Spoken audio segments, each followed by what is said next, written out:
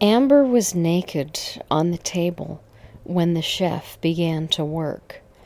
She was excited, but not fully hard, so he called to his assistant, who dutifully began to suck until her cock was rock hard and ready. Applying a cock ring and a wrap of silk, he made it stand fully erect and pointing straight up into the air. Her nipples were hard and ready as well, so he took the bowl of frosting and began to apply the first layer of the creamy white mix over her smooth skin.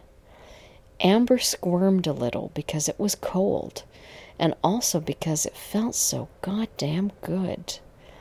As the chef spread it across her breasts and her nipples ached from the chill, she moaned and her cock twitched.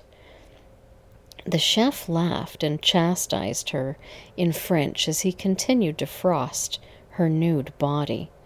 Every luscious curve taken care of with such love and devotion. Up to her neck and down to her toes he worked. He covered her skin with a thin layer of pure sugar. Then he began to frost her cock, taking great care so that its true form was not hidden. Then the balls and thighs, and finally a touch more on her nipples, which had strained and poked through. Amber wiggled slightly.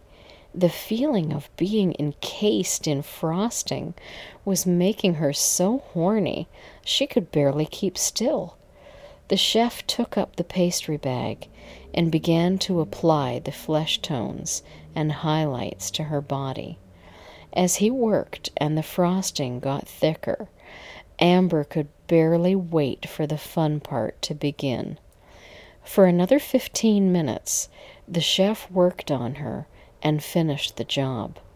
She was encased neck to toe in frosting that looked like her body.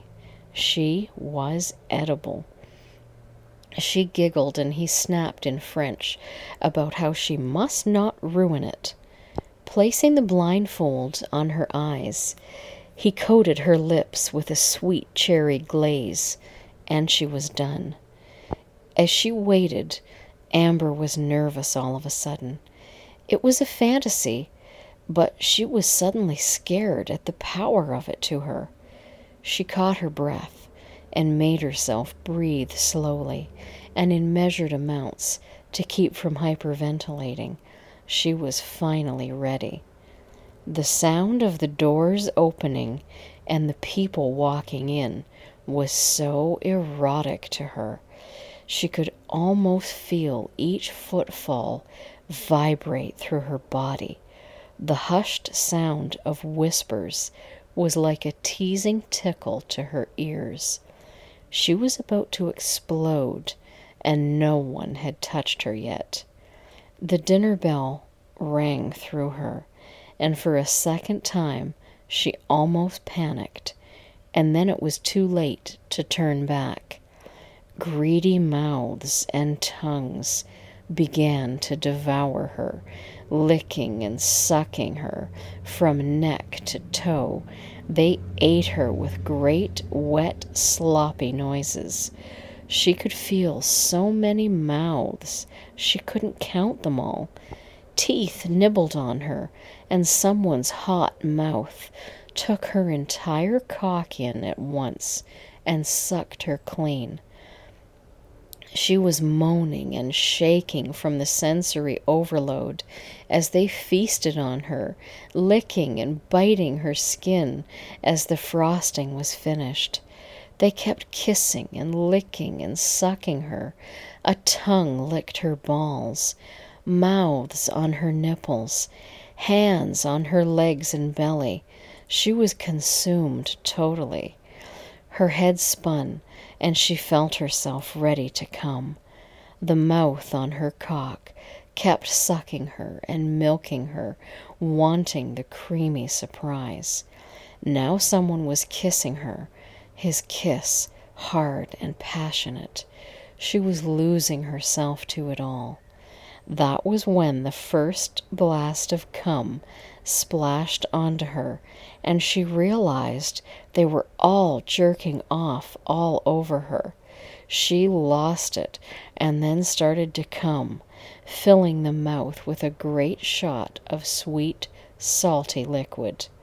As she came, she felt hot cum washing over her, covering her again with a new coating.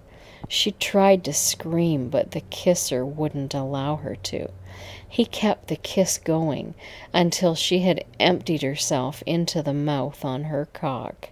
Shaking, she felt the room spin around her, and finally a blissful darkness overtook her. It was all too much.